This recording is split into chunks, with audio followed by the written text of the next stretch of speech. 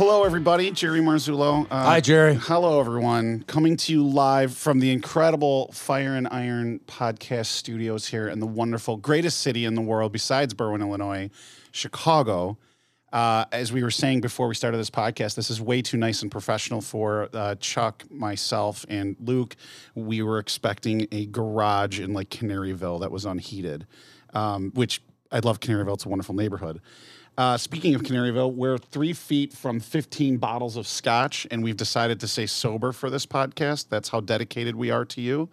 And again, for our first podcast, we've brought in the one and the only, the living legend, second only in pure physical beauty to Pat Devaney. Thank you. Chuck Sullivan, president of the Associated Firefighters of Illinois. He's across from me and just goddamn adorable. So for our first podcast, and the idea behind this is the Associated Firefighters, if I may say so, with the president and vice president here, is always looking for new and inventive ways to bring relevant and timely information and things that may be of interest to our members in statewide in a timely fashion. So the idea was to create this podcast in which I think for future episodes we will be moving on and interviewing an array of people, doctors, lawyers, fellow firefighters, all sorts of collective bargaining, pensions, state legislative issues, state reps, hopefully senators, for all sorts of different perspectives here. And the first podcast is, again, of course, with Chuck Sullivan. So, Chuck, hello. How are you today? I'm excellent, Jerry. And if you weren't a firefighter or an attorney, Luke, I think he could be I am the Johnny Carson. WLS. I feel like we should be doing the weather, right? Like the time is That now voice. 10:22, The voice. right? You have a great voice. It's a You really 32-minute delay on the Dan I Ryan. could do traffic. I'm glad you took your shirt off for that. That was really nice. Thank you very much. All right. So, again, we thought it was just natural to have President Sullivan here, obviously, to talk about kind of the state of the AFFI. And a special thanks to the AFFI for inviting me to be the Johnny Carson of the podcast here, to Luke Howison, who really was instrumental in putting this all together, and it was here making sure that Chuck and I somewhat behave. So again, thank you very much to Fire and Iron Studios. It's an incredible facility here, and we hope you catch all of their podcasts wherever they're available, because they are an incredible team and group of people. So our listeners know you were on the bottom of the list, though. I was, yes, that's correct. You're all we could get. That's correct. It was. I know your first choice was any attorney from Clark Baird Smith. I think that was your first choice for doing this.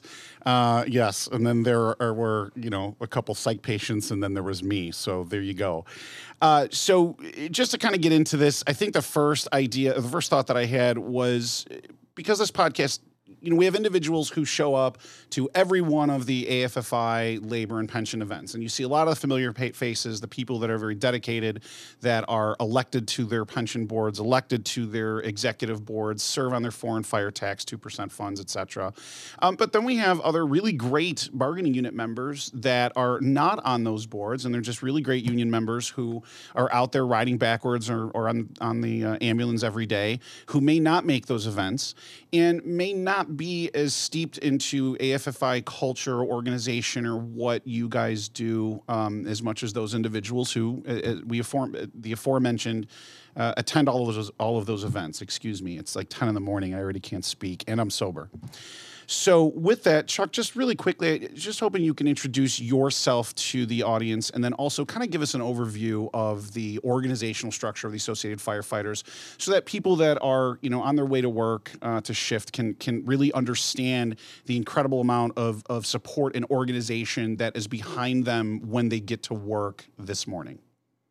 I would love to do that, Jerry. And I, too, want to thank Corey and Steve and Vince for the space to do this. And again, way too professional. I would be remiss if I didn't mention Luke Howison as well, who is really the guy behind the guy behind the guy. Because his real name is Timothy. That's correct. Howison. Right.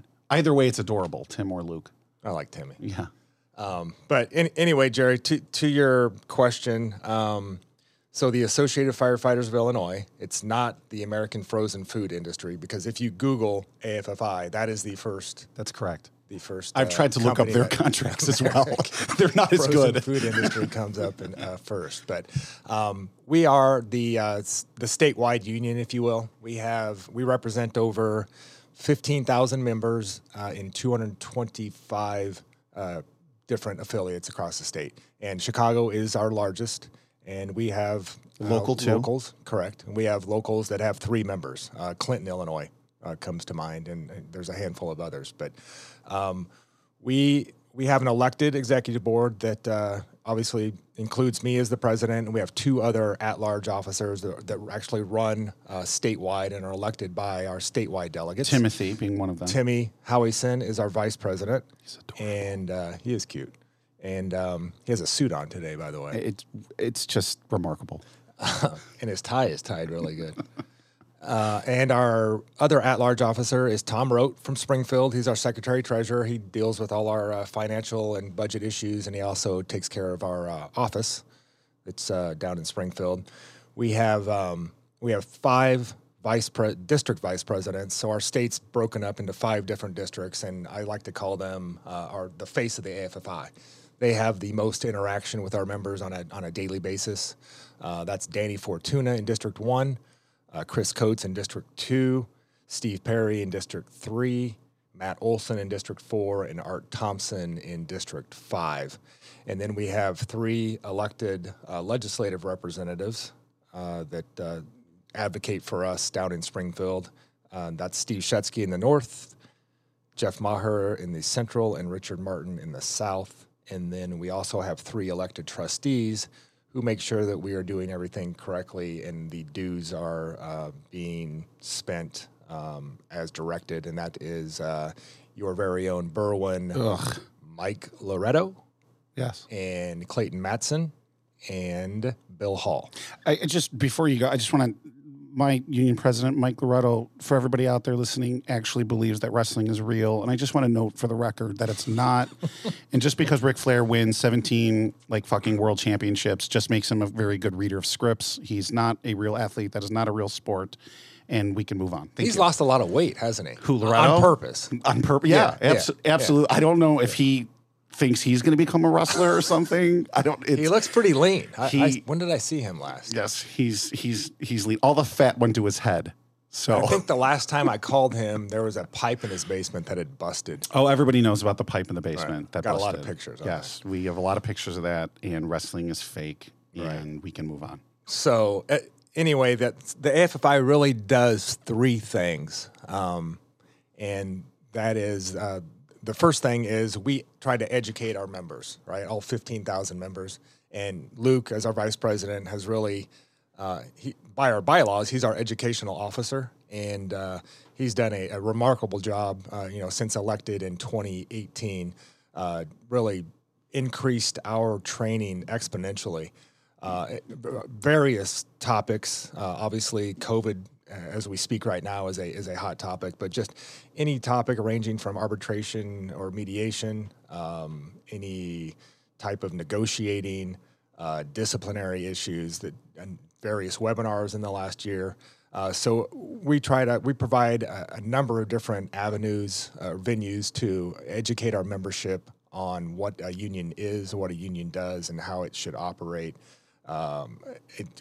His brain is always in hyperdrive.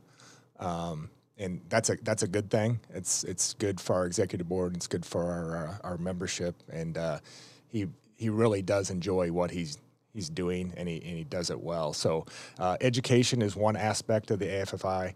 Second aspect is service. I mentioned our 5 district vice presidents. They are on the ground literally every day with our affiliates. Speaking just what I just said about education, dealing with discipline in our local affiliates, negotiating contracts, memos of understanding, just answering the day-to-day questions that might arise as a firefighter in a union working with a local government. In addition to that, we have our legislative and political programs. So we have education, service, and legislation, political action. And I think it's important for our members to know that of the 3 legislative reps, they're elected firefighters. So they ride the rigs and clean the toilets just like everybody else. But in addition, when the General Assembly is in session, those 3 are in Springfield advocating for issues that affect firefighters. And just as importantly, they are attempting to stop or kill bills that would be detrimental to us. So, we could talk about all 3 of these for days on end, but legislatively, if you go to our website, you can see the number of statutes that benefit firefighters, union firefighters, and those can be taken away, obviously, with a vote. I was going to say, I think conversely I think probably the easiest way to think about it is that every single day, every AFFI fireman in this state can wake up knowing that there is a group of people trying to take away every benefit we have every single day. There's no question about it. Yeah. And again, we could talk for days on end, the number of groups. I'm going to like dispel a myth out there. Not everybody likes firefighters. I wait, what? Including my wife. Correct. Right? Yes, including my lovely Yes. bride. Yes. So there are organizations out there that see us as a black hole or just a big, huge expense. Obviously, a politician likes to take a picture when it's election time. But it's those legislators that are able to take the difficult vote when it means, are we presumed to have gotten hepatitis or COVID or AIDS on duty? There's a cost involved there. Sure. And, those legislators that stand with us, then we stand with them regardless of their D or R behind their name. Yes. And that's one thing I have to say that the AFFI in all of my years with the Associated Firefighters as a member of 506, I just got off a shift this morning, and as an attorney that represents a great number of AFFI locals in the state, the Associated Firefighters has never cared about a D and an R. I have to say that the Associated Firefighters has always said from decades that Right. it's been going back is that whoever supports us, we will support, which has been really nice. Because one of the frustrations I think that we've had or that I have seen in my travels is bargaining unit members that sometimes don't vote their pocketbook and will vote on other issues that may or may not be supporting candidates that are beneficial to the wages and health insurance and working conditions that we have. So my little soapbox spiel before we move on Right. to other items is, I really would like to hit home on that, though, Jerry, Yes. just for those that are driving to work or leaving work and listening to this and listening to your eloquent voice. God help us. The AFFI is going to, every election year, will supply you with a list of endorsements. So that means these individuals, these state representatives and state senators, by and large, will support your issues. So every one of us belongs to, name a group, Knights of Columbus or the NRA, or you might have a stance on pro-life or pro-choice. You do not want your AFFI dealing in those social issues, and nor do we, for a reason. So when you get this list of endorsements, we're not telling you how to vote. We're telling you that these individuals, again, 75% of the time or greater, will vote to support your, as you just mentioned, your wages, hours, working conditions, retirement security, worker injury protections, etc. So when you go to the booth and you have to weigh, then it's up to you. We're doing what you elected us to do. These are the individuals that will support your career and your livelihood and your family's security. You then have to weigh whether or not your social issues are as important as your career and livelihood. And again, that's your list. The NRA is going to supply you with a list. Planned Parenthood will supply you with a list. The Knights of Columbus will supply you with a list. The Association of Pantless Firefighters. The American frozen food industry will probably provide you a list if you remember there. So I just wanted to reiterate that. So one of the things I was thinking when I was on my way up here is we had done a test run of this some time ago, but one of the things I was thinking was just and we had talked about it during that, was the difference in the world of associated firefighters of Illinois and all of the associated, the attorneys and the field reps and et cetera, as you had said, vice presidents, of 1 year ago to now. So if you go back in your mind, which seems like an entire lifetime ago, which would be December 16th of 2019. I know as an AFFI attorney, it was basically cruise control, right? We're trying to, codify staffing, and we are, looking at, wage increases, and there really wasn't much in the way of, there always is, but, things were calm in terms of big economic issues. The world was doing well. So think of where we were at 365 days ago to where we're at now. And obviously the 900-pound elephant in the room is, besides me, COVID-19, right? Correct. Which has just wreaked havoc on what we do, not only from budgets and finances, but to staffing and protection for our members and all sorts of stuff. And that's kind of the stuff that I want to get into now. Quite honestly, given that, how is your world? This is going to be the most unfair general question in the world. How has your world changed in the 365 days as we sit back from December 2019 until we sit here today? Yeah, it's there's not one word that would describe it. I sent an email around Thanksgiving time to our executive board and employees. Did it just say Jesus already? Right. Just really, and believe it or not, I try to look back and see what all, because I get the 30,000-foot view. And before I move on, I forgot to mention when we're talking about the AFFI, I just talked about the executive board. We have a number of staff representatives that are also firefighters. Oh, absolutely, yes. And we have directors. We have a director of communications in Kurt Snow. A director of health and safety is John Sargent. Director of technical services is Matt Campbell. And our director of government affairs is Tim Hunter. And we also have our chief technology officer, who's Sean Gillis, who has really been on staff since 2006. His title has changed a handful of times, but he runs our data department, which is, I would put that up against any other organization that is triple our size. And we have some data analysts that are working for us, Mark Kolar, Dan Klindworth, and Tony Peloso. So I wanted to mention them as well, and they've been very, very helpful. Make my life easier, that's for sure. Correct. So, but back to COVID.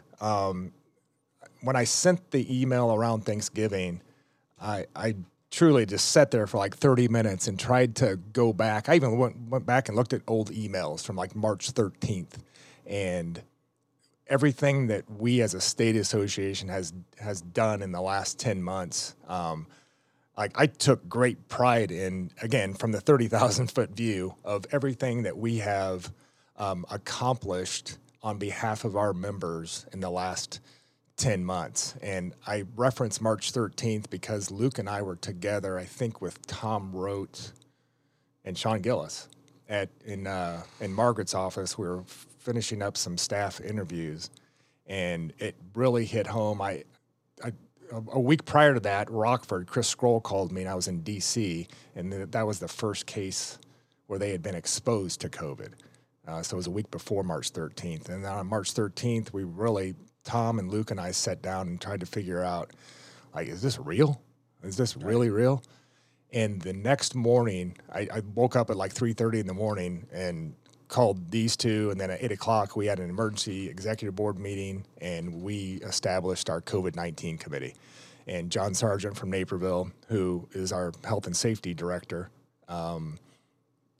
is chairing the committee. And then we identified individuals in each of the 5 districts that were willing and able and wanted to be able to research something that none of us knew about, how it affected us, what the ramifications were of contracting this, how just all the number of different opportunities for this committee to research, analyze, and then recommend was unbelievable. And I'm not kidding. For the first 60 days, it was chaos. You mentioned Margaret Angelucci, everybody, fantastic attorney, one of my colleagues in this world, and I can say I think from March maybe 14th for the next 60 days for the two of us, it was complete insanity. Right. Trying to figure out how we were going to do this and take the ball and run from there. Yeah, it was not fun. And thanks to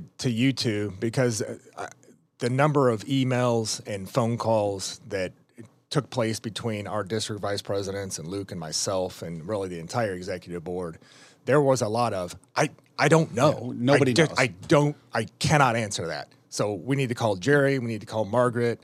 And you guys obviously, did tremendous work for us and provided us with a great number of tools and templates and boilerplate language that we thought was good for union members. But back to the COVID-19 committee, just the ability to keep up with the ever-changing guidelines from the CDC and IDPH. And when I say ever-changing, there were literally just within hours, guidelines were changing.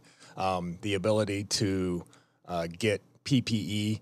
I tell this story. It's hilarious, but really drives home how crazy it was. It has nothing to do with firefighters per se. Well, maybe the end result does, but I think it was April, and this is public knowledge. It was in a number of different newspapers when the deputy governor, one of the deputy governors of Illinois, had to go physically to the comptroller's office, and the comptroller had to cut a check for $1.1 million, like a physical paper check. Yes, yeah. He had to have it in his hand.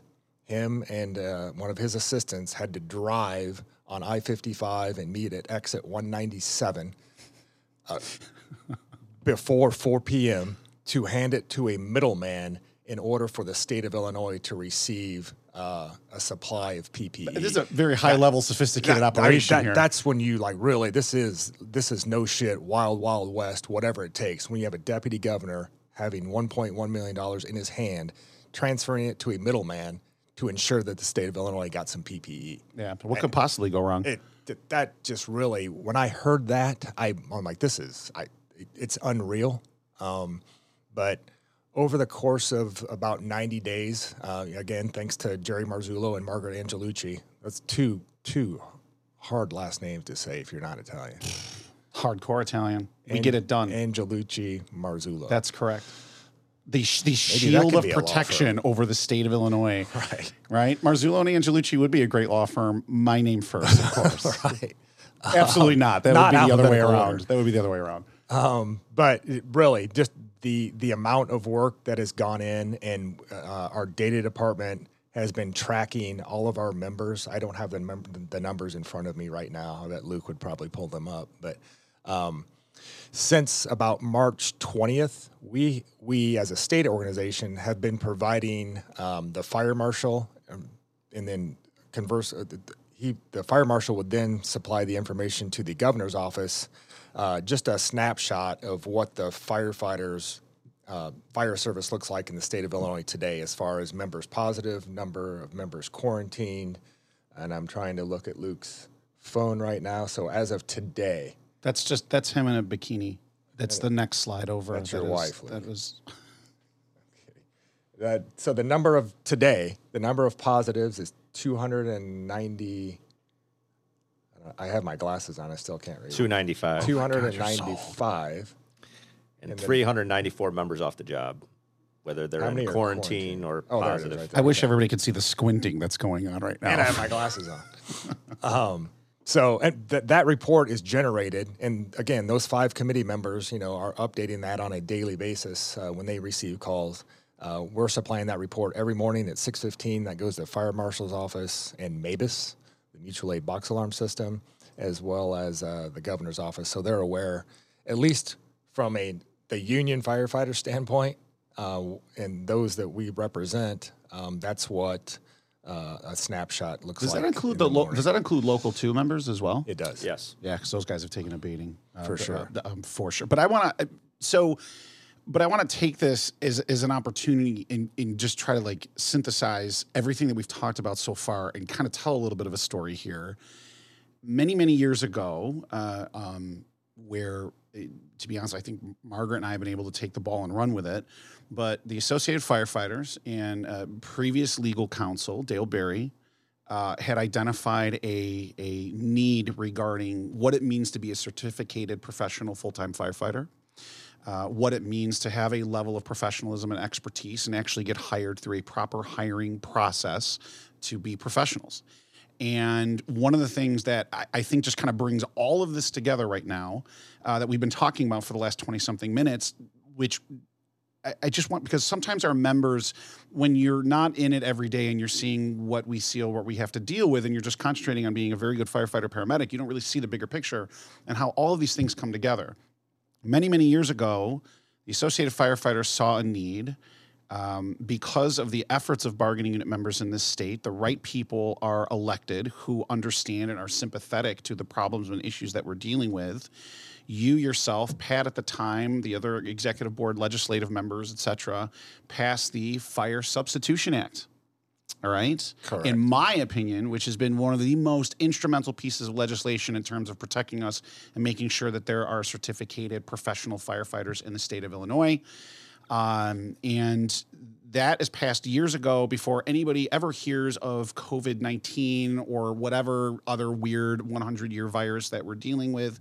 And when you look at in terms of our ability to protect our members and to fight for professional firefighters in times of dire financial shortage, such as 2008, 2009, 2010, now going into 21, 22, I think it's just a really great example of being able to tie everything together of what it means to be voting your pocketbook, voting your economic interest, making sure that there are sympathetic people in there, making sure that the proper legislation is in there to protect us so that years from now, in ways that we can't even possibly anticipate, we are now taking that bill and using that to protect our members going forward and protecting the very jobs of the individuals who are listening to this podcast onto the way to the firehouse today. And I think that's an extraordinary thing, because you're looking for all these disparate areas that come together and provide this level of protection.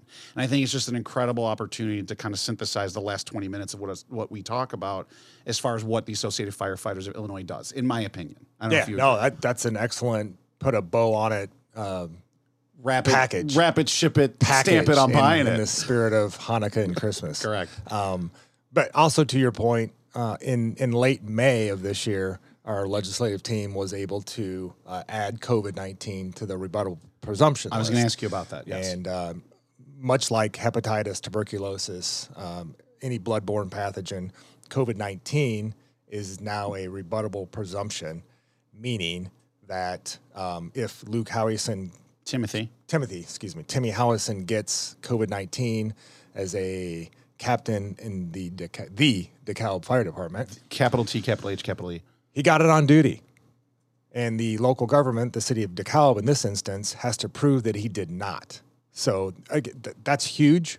There are local governments that will say, no, you didn't, and deny it, just like any insurance company. But I don't think, and when you say that's a huge thing, that is a huge thing, because that is a actual legal standard. It is now legally presumed to have been on duty, and the burden has now shifted to the local government to show that that's not the case. And, for all of you keeping score at home, you may not understand the gravity of that legal standard, but trust me, that's a significant legal standard to make it a rebuttable presumption. Correct. And we needed 60 legislators in the House and 30 senators in the Senate to vote in the affirmative, and we needed the governor to sign that bill. So easy peasy, right? No big deal. Yeah. As you can imagine, there are many organizations that represent local governments and business that were opposed to that. So our relationships and work with legislators and networking paid off in that instance. And also the Public Employee Disability Act was extended by 60 days. For COVID-related issues, yeah. Correct. Yes. Correct. So if you were... again, people don't know this. This is another huge benefit that only firefighters, police, and corrections workers have, is if you're injured at work, you, as a public safety officer, you continue to receive up to 1 year 100% of your salary tax-free. If you worked at Circle K, or you were an accountant, or you were only an attorney, you would automatically go on 66 2/3. Temporary total disability. And again, a huge benefit that we currently have in the middle of COVID, we had some members that had shoulder surgery or knee surgery and were not able to do their rehab because of COVID, and everything was shut down. So we had that extended. And I think if you don't already know, that actually expires at the end of this year on December 31st. We do have a bill in place to extend that. So when the General Assembly goes back into session in January, it'll be retroactive to January 1. And then it will expire again on June 30th of 2021. So that's the anticipated that because that was actually one of the questions I had. That, and I want to move into FFCRA. But so on this issue, on the PETA extension, hopefully AFFI, this bill will pass for the first half of 2021. Correct. Okay. Yes, and that's already been drafted. We worked with the Illinois AFL-CIO because there is a number of other essential employees that are included in that language, and they actually copied and pasted our rebuttable presumption language from 2007, and included that. So yes, the AFL-CIO is working with us, and it will be introduced and retroactive to January 1. So, speaking of something that may or may not be introduced, and I don't know if you have any information on this now, but one of the things that I think that I know in my practice I used to great effect was the Families First Coronavirus Response Act, FFCRA, which provided for these 80 hours. And really what that settled into was, if a guy was, the practical ramifications, I mean, we could talk about this all day, but if a guy was, awaiting results, one of our members or something, they'd go on the FFCRA time, and then because of the laws that the Associated Firefighters was able to pass and the protections, if the guy popped positive, then, it would be considered PETA and you'd get that time back. And we can talk about the interplay of the let me put it to you this way, listeners, the strategy behind what I'm not speaking for Margaret, but I'm sure she would agree. We've had conversations about this.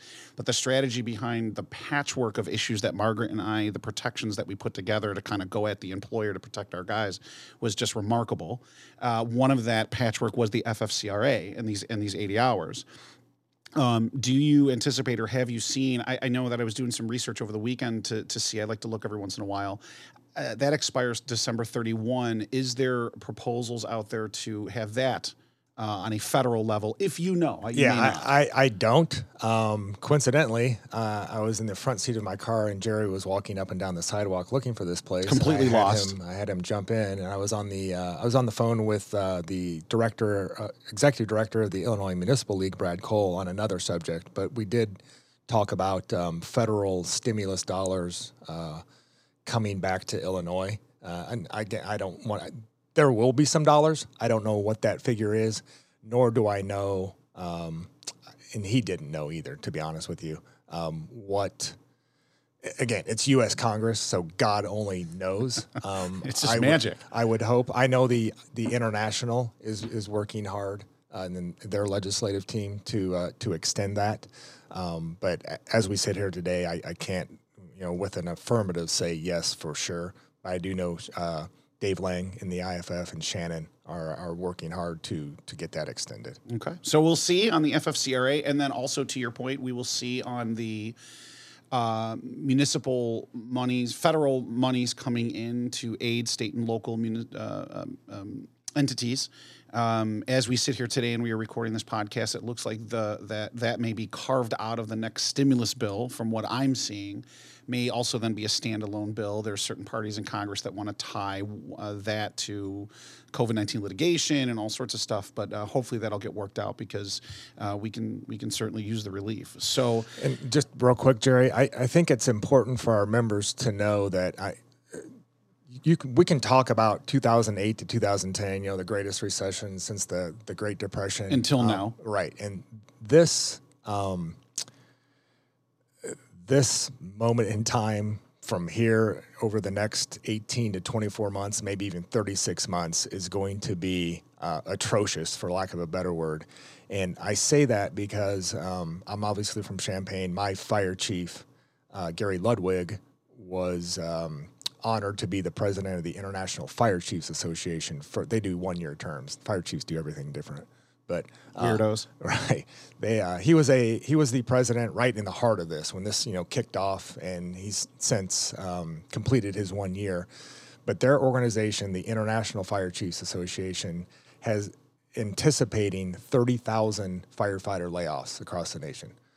So if you do the stupid simple math, that would be 600 per state. Obviously, we have far more firefighters per capita than Wyoming. But thanks to our attorneys, our district vice presidents, and a lot of our local leaders, we're going to use the playbook, if you will, from 2008 to 2010 and be really creative and really our data department is going to be able to provide our local leaders and our attorneys with some hard, real facts. There are local governments that, quite frankly, are in crisis, and Jerry, you can speak to that because you've already dealt with it in the south suburbs, and I wish you would, if you don't mind. Yeah. I think that every municipality is different, and there are certainly municipalities that are sitting there on tens of millions of dollars in unreserved general funds. Right. So I don't think that I think there is a playbook, and the playbook is not, as not applied evenly to every municipality. So you have municipalities that we look at that are sitting there, and there are millions of dollars in the black, and they can weather this, et cetera. And to your point, there are some municipalities out there that absolutely cannot. We've already been engaging in concession bargaining with them and really in crisis mode trying to save jobs. That is going to still be the case, in my opinion, through the next 12 to 24 months. You are going to see that. Maybe the vaccine, puts us back to normal in May and June, and there's such a pent-up demand for restaurants and bars and cruise ships and all sorts of stuff. I hope that that's the case, and jobs are recovering, et cetera. But I would defer to you and Luke/Timothy, what your thoughts are, because I think that for the next 12 to 24 months, though, it is going to be a challenge, to say the least. But for all of our members that are out there that their locals have not engaged in concession bargaining yet, it is a possibility.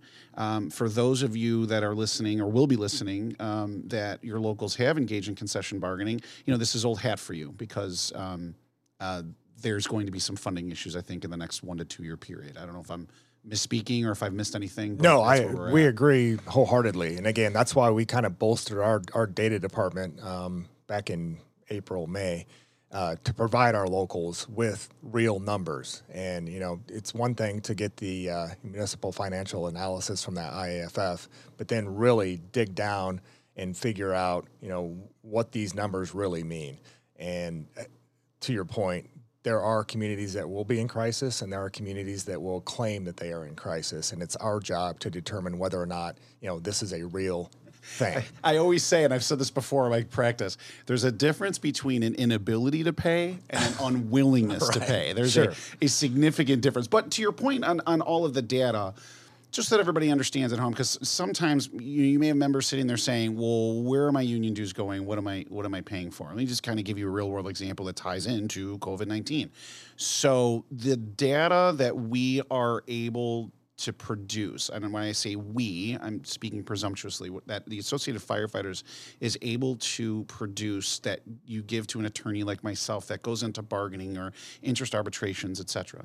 That data is remarkable. And actually what you will find is that sometimes it blows the employer out of the water as far as what they can produce. In realistic, truthful data, because arbitrators will sense BS, so we don't mess around. Here's the data, and here's the money and the comparables.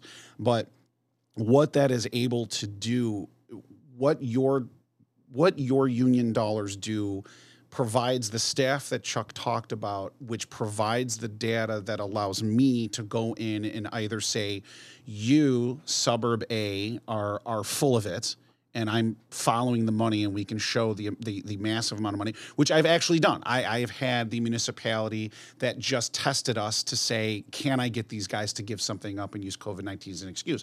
Absolutely not. And then I'm sitting there with the finance director showing him charts and graphs as to why the finance director of that municipality is wrong. That doesn't make you the most popular person in the room, but it sure is effective when you can show up the finance director. Or conversely is, when you can sit there and say, well, this municipality, for lack of a better term, is a complete and total shit show, and we need to do something here, you then have the data not only that you can understand how much of a concession is proper, so you're not getting into the unwillingness to pay territory, but also we can go back to our own members. And, you know, every firehouse is the same. Every member, every firehouse. Oh, well, the chief a year ago got a brand new buggy. They have money. No, they don't. And here's the numbers that show. And it really is, I think, the AFFI staff that allows us to do that, because you can get to go in with like the inch of financial documents and show where everything is at. But I just wanted to say that. No, it's an excellent point. And I don't want to scare our members. I want them to like be realists, because on the other hand, there are a number of locals that have, you know, negotiated good contracts over the last 6 months. Yes. I look at Cicero, where Jerry and I were at a press conference. If you want to just briefly discuss Cicero and the importance of fire-based EMS. Yeah, Cicero was absolutely amazing. I would have to say that it is one of the finest collective bargaining agreements I have ever negotiated or probably ever will negotiate. And I think it's a really great example of when the local and the town officials have a very good working relationship and can talk to each other and can understand each other. And we're sitting in a room saying, hey, look, here's our concerns. And I firmly believe that once the town president was able to really see for himself the horrid issues that the private company providing EMS, the level of service and the inability to even staff ambulances, we were able to convince them this needs to change. And that turned into literally a 9-year collective bargaining agreement of very fair wage increases and working conditions, status quo on health insurance, and taking over the private ambulance with our local 717 members. It was just an honor to be a part of it. But again, when you put all these good things in the pot, all of these protections, and we were able to show the finances, and we were able to show financially how it would work with help from the Associated Firefighters. I mean, all of that 15 months of bargaining turns into us looking spectacular and magnificent at a press conference, able to say, thank you, Larry Dominic and the town of Cicero, for doing this. And it was remarkable. DeKalb is another issue that comes to mind, not because Luke/Tim Adorable is in the room, but DeKalb is able to get a absolutely fantastic collective bargaining agreement because they have the world's best relationship with their city manager. And their city manager is a decent guy. He's not a pushover. He's not like, he's not like, I'm going to give up the ghost because I love firemen. He's firm but fair, but at least there's a communication there, and they're able to, they're going to be able to add staffing, and they are going to they were the first in the state with these COVID protections and how this would work. And that was used as a template. Funny story. I wrote the MOU for the DeKalb for firefighters for 1236 and sent it to them. And then all of a sudden, like, within the next 2 weeks, I got it emailed back to me by other locals saying, is this okay? Have you seen this? Is this okay? This is something that we're thinking of implementing. And I'm like, yeah, I wrote it. So you're, good via con Dios, So it's been a hell of a ride. So I want to ask. It is a case-by-case basis. Truly. Or municipal by municipal, district by district. I mean, Schaumburg, obviously, they rely on the mall. And that's been Oakbrook, shut down. relying on the mall. Schiller Park, relies on O'Hare in the hustle bustle of motels and restaurants. It's and all of the sites that Schiller Park has to offer. Correct.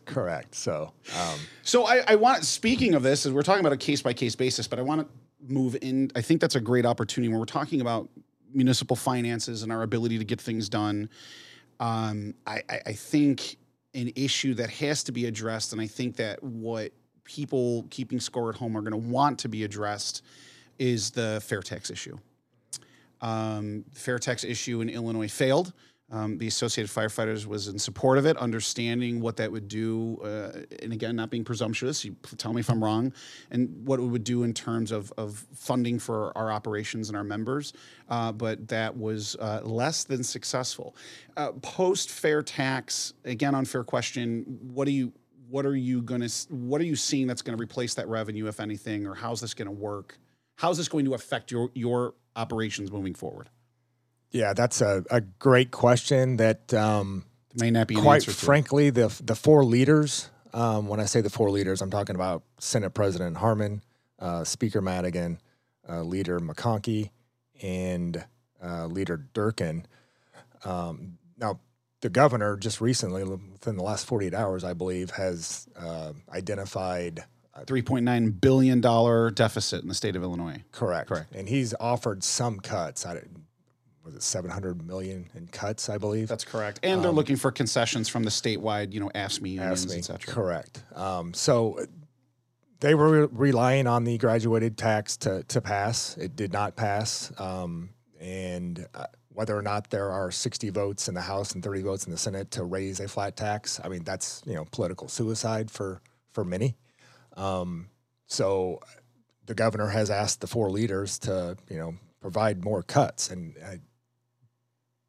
Leader Durkin and Senator McConkey have said it's all on him. So from an AFFI's standpoint, obviously, that there's less LGDF coming to us. It's again, we're talking about the finances, and I don't know. We don't have a stance right now, us, nor does the AFL-CIO.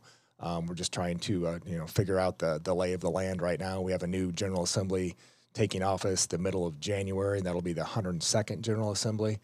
And again, they're going to have to identify a number of cuts, throughout the state, and whether that's a prison or it's Eastern Illinois, or what. So when those items get cut, obviously that's a lack of jobs and revenue that feeds into each municipality. In Charleston, Eastern Illinois example, prison in Marion, reductions there, that all trickles down to local government and where we work. And believe it or not, contrary to popular belief, we as firefighters are government. We are government. Yes. So there isn't a clear path forward right now. Wait, you mean we're not paid by donations right. from a magical fairyland Right. No. because we're heroes? Correct. Okay. I mean, if you want to be, if you don't want to be government, you can go work for PSI. Yes.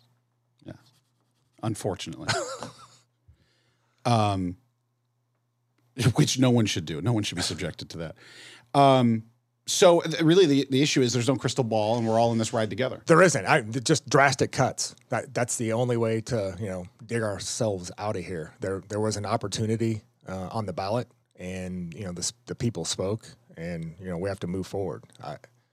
I don't know what the 4 leaders have in mind other than cuts. The Republicans have not offered anything. I mean, they mentioned that, we should cut our way out of this. That's their mantra. But they have not provided any substantive. Yeah. You were how many syllables it's is good that? enough. Substantive? You were good enough for government work. You just said substantive. Substantive. I don't know. Maybe if we drank the scotch, maybe if we drink all the scotch that was over there, we would have figured it out. All right, so kind of coming to the end, there's a couple different things that I want to talk about that are in my notes. The next big issue is, well, I want to leave this to the final issue, but there have been, and this wasn't a data breach. This is kind of more of an information. Maybe we'll just take a break for a second, but just one of the things that has been coming to mind, the false unemployment claims for the Illinois Department of Employment and Security. There's been like hundreds of them. My locals are calling me. They got 10, 12 guys, etc. I just want to sit there and say, for anybody that's listening, for the false unemployment claims, there was, I think, a data breach on the state level, if I'm not mistaken. It wasn't a municipal issue. It was a data breach on the state level, correct? Right. That's my understanding. Yes. But anyway, IDIS for that, if that is the case, 1-800-814-0513, 1-800-814-0513, and you can leave them a message, and you're supposed to monitor your credit and bank statements, and best of luck to you. But I wanted to get that in there, and be pure selfishness because I've been getting phone calls all over the place on that. That's a good point. Local 2, they have a daily blast that goes out to their membership, yes. and it was yesterday or the day before, but they had a have short something paragraph in and okay. a number and email to contact. We'll probably put that on our AFFI website. We'll write that down. I actually see. It's like I come up with these amazing ideas I didn't even mean to. It's remarkable. Brilliant. Right? Trip and fall and end up in a pot of gold. I will say that our Secretary Treasurer, who I mentioned earlier, Tom Rote, was scanned. Was he really? Yeah. So he had to go. He's going through the process now. How could they find? He's so small. I figured he just he's like a teddy bear. I figured he just hid in someone's pocket, and the scammers couldn't find him. How's that even possible? Right. I had a bargaining unit member that was scammed twice.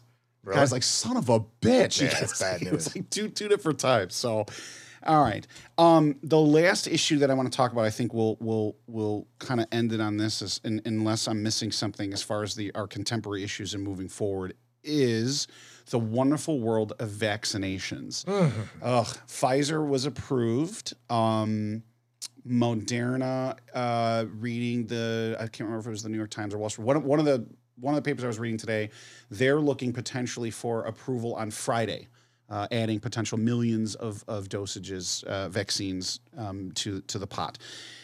Just as a point of personal privilege, I just want to sit there. On shift yesterday, my chief had us call all 80 of our members and see who would be interested in the vaccine or not. And we had 55 yes, and I'm very proud of that. That's good. 55 of us, which I think was 70%, are going to do the vaccine. And I thought that was fantastic. I thought I would mention that. I hope it's 70% statewide. But AFFI's thoughts on the vaccine or how this is going to get delivered or what you're just kind of freeform that for me. Sure. So I'll go back about 90 days or so, and I'm not exaggerating here. I bet daily, if not twice daily, me or somebody from the AFFI has been on a conference call or Zoom with the CDC, our international IDPH, advocating for our members to be first in line. And that's because a large majority of our members are EMTs, EMTIs, paramedics, licensed healthcare providers by the state of Illinois. And again, 90 days ago, up until and including today at 5 o'clock, there's a call with IDPH. So at the federal level, our international was instrumental in working with the CDC in identifying firefighters across the nation or two nations that they are in fact healthcare providers. So the CDC, after months and months of vaccination bullshit, came out with a document or a guideline. The keyword's guideline. I've said this so many times now, it's like clockwork. I just rambled for Luke for 20 minutes yesterday on the phone. The Wonderful World Vaccines presented by Chuck Sullivan. At the federal level, the CDC created a guideline. Again, the keyword is guideline. So then it went to the 50 states. And the Illinois Department of Public Health spent hours and hours of research and all kinds of detail-oriented minutia to create a hundreds of page document on the vaccine itself, how it was going to be prioritized, where it was going to be delivered, et cetera, et cetera. And on those daily calls, the AFFI was advocating for our members in that they are healthcare providers licensed by the state of Illinois.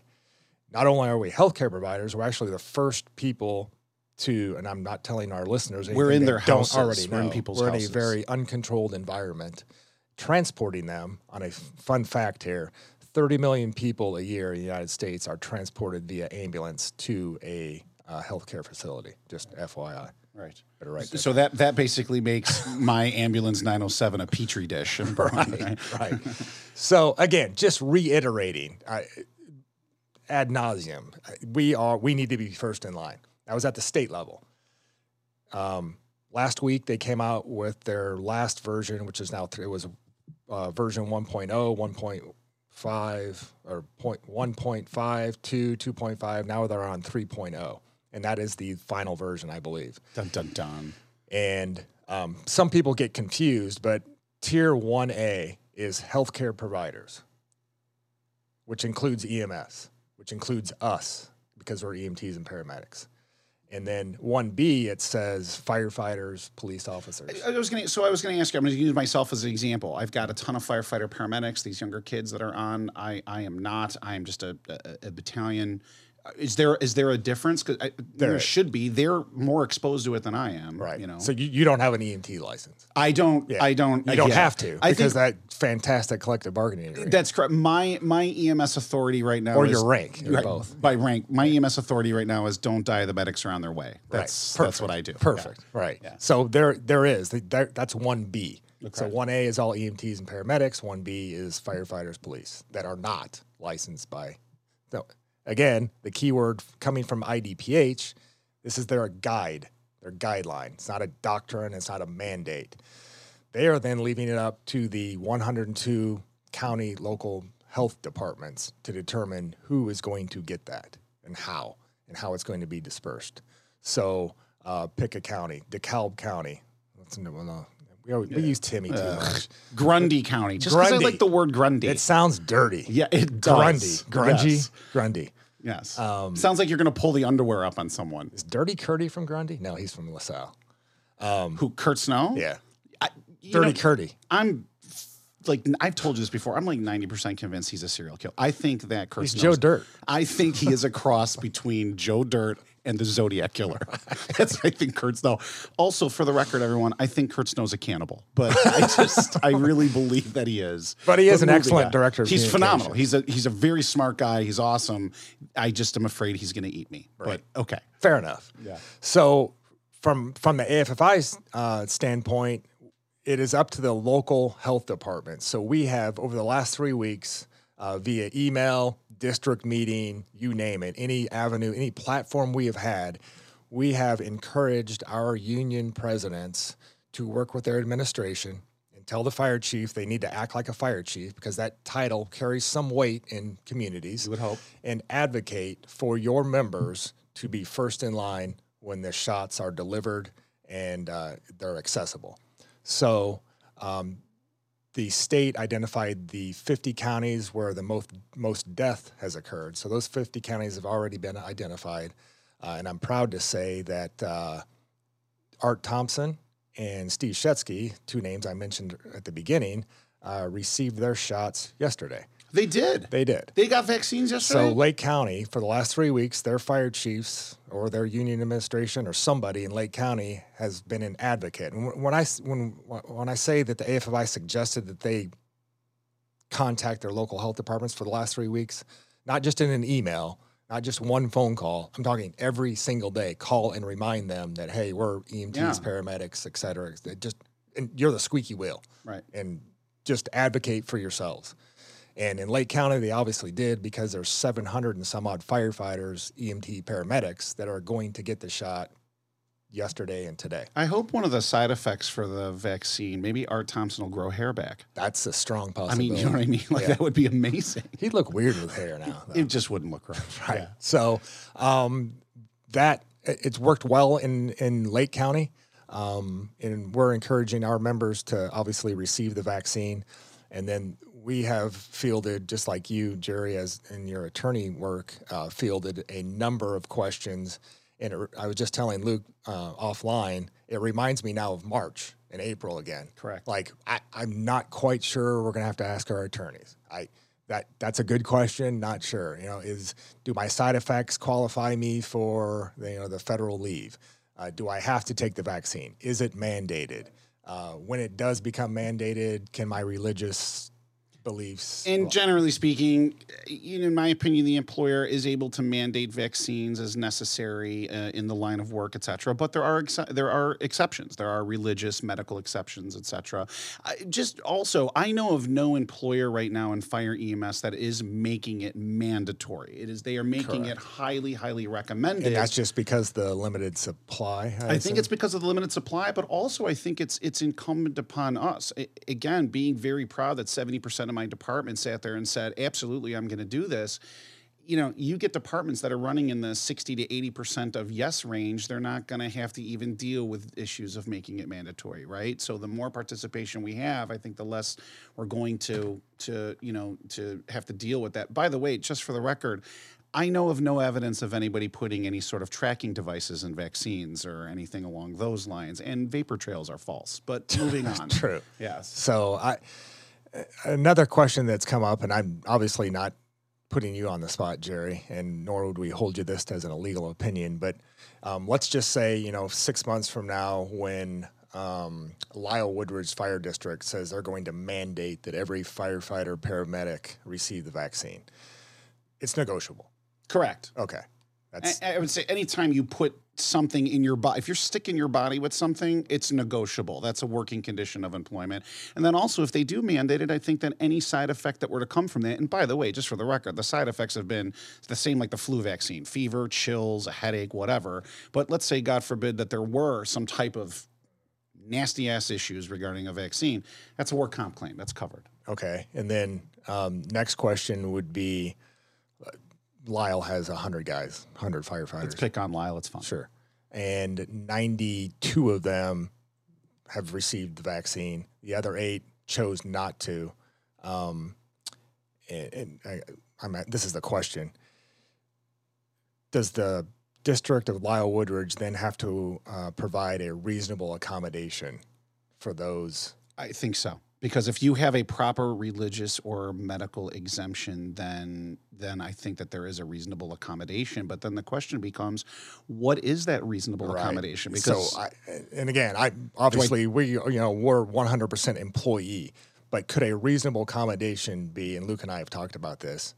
Okay, you 8 are going to be assigned to Station 7. Right. You're going to be on red shift, and you're going to wear a mask 24 hours a day, 7 days a week. When you're sleeping, when you eat, you're going to put a bite in your mouth and put the face piece back over and chew and continue on. Yeah. That's reasonable when there's a pandemic. That there's going to be, let me put it to you this way. In my opinion, employers, here's how judges are going to look at this. Here's how arbitrators are going to look at this.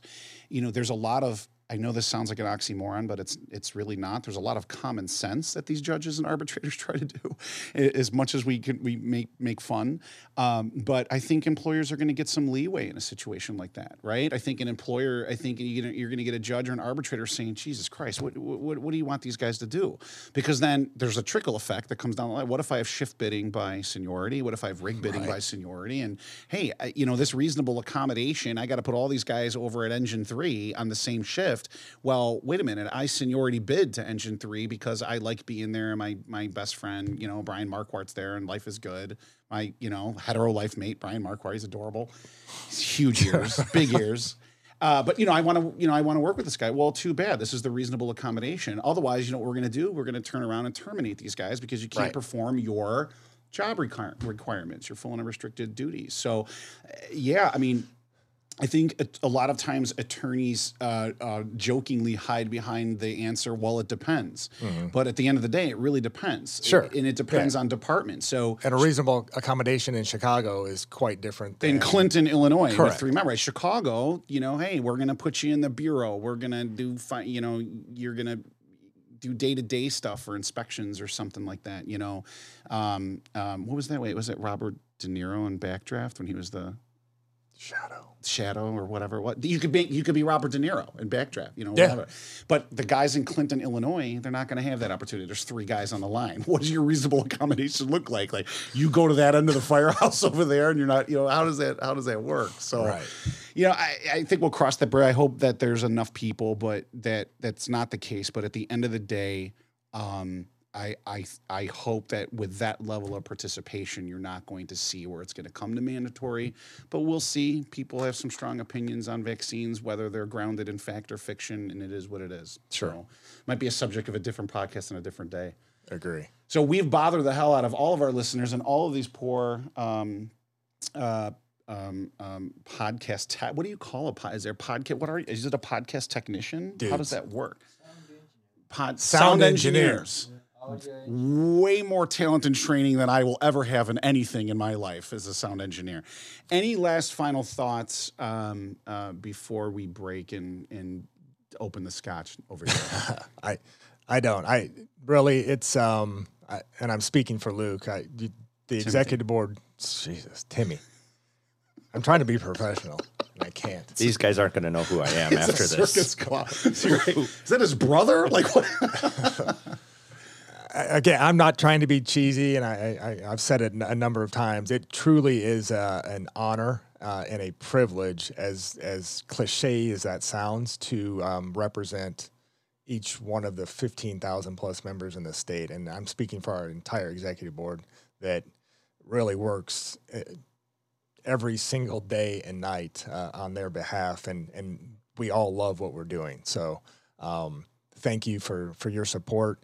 If you're not an AFFI member, call Timmy and we will organize you. Yeah, absolutely. And then I will get you your first contract. After 2 years of fighting with you and the employer, I will get you your first contract. Same for me. This is right before the holidays. Merry Christmas, Happy Hanukkah, Happy Kwanzaa, anything you may worship to all of the gods in anywhere. And it has been an honor and a pleasure to do this. I know that Luke, his idea is to do more of these. And I think it would be great. I think people would find it informative. But truly, again, just to take a second, representing AFFI locals and firefighters is the highlight of my legal career, not to sound cheesy. And it is a wonderful feeling when you can help somebody who's taken a hit on a disciplinary matter that's unwarranted, and you can get a great contract, and you can protect our members and protect staffing. It is a warm, fuzzy feeling, and it's phenomenal. It is the highlight of my career. So thank you guys for the opportunity to do so. And Merry Christmas, everybody. And I think, Luke, we'll turn it back over to you and see you in the next podcast. Thanks, Jerry and Chuck. Yeah, I want to thank all the members for taking the time to listen to this. Hopefully it's informative, and we plan to do a lot more of this. I think there's a lot of great topics out there. And then finally, Fire and Iron Media. These guys have been great hosting us here, and we look forward to the collaboration going forward. So I think there's a Chicago's Bravest. Is that what's the So that's the there's other, like 6 or 7 podcasts I think on anybody. I think Chicago's Bravest is it's that phenomenal logo on the wall right there. So check it out. Yeah, and we hope to collaborate with them more in the future and bring you more topics and information that's beneficial to our members. So thanks again for listening, and hopefully you have a Merry Christmas and a Happy New Year. Beautiful.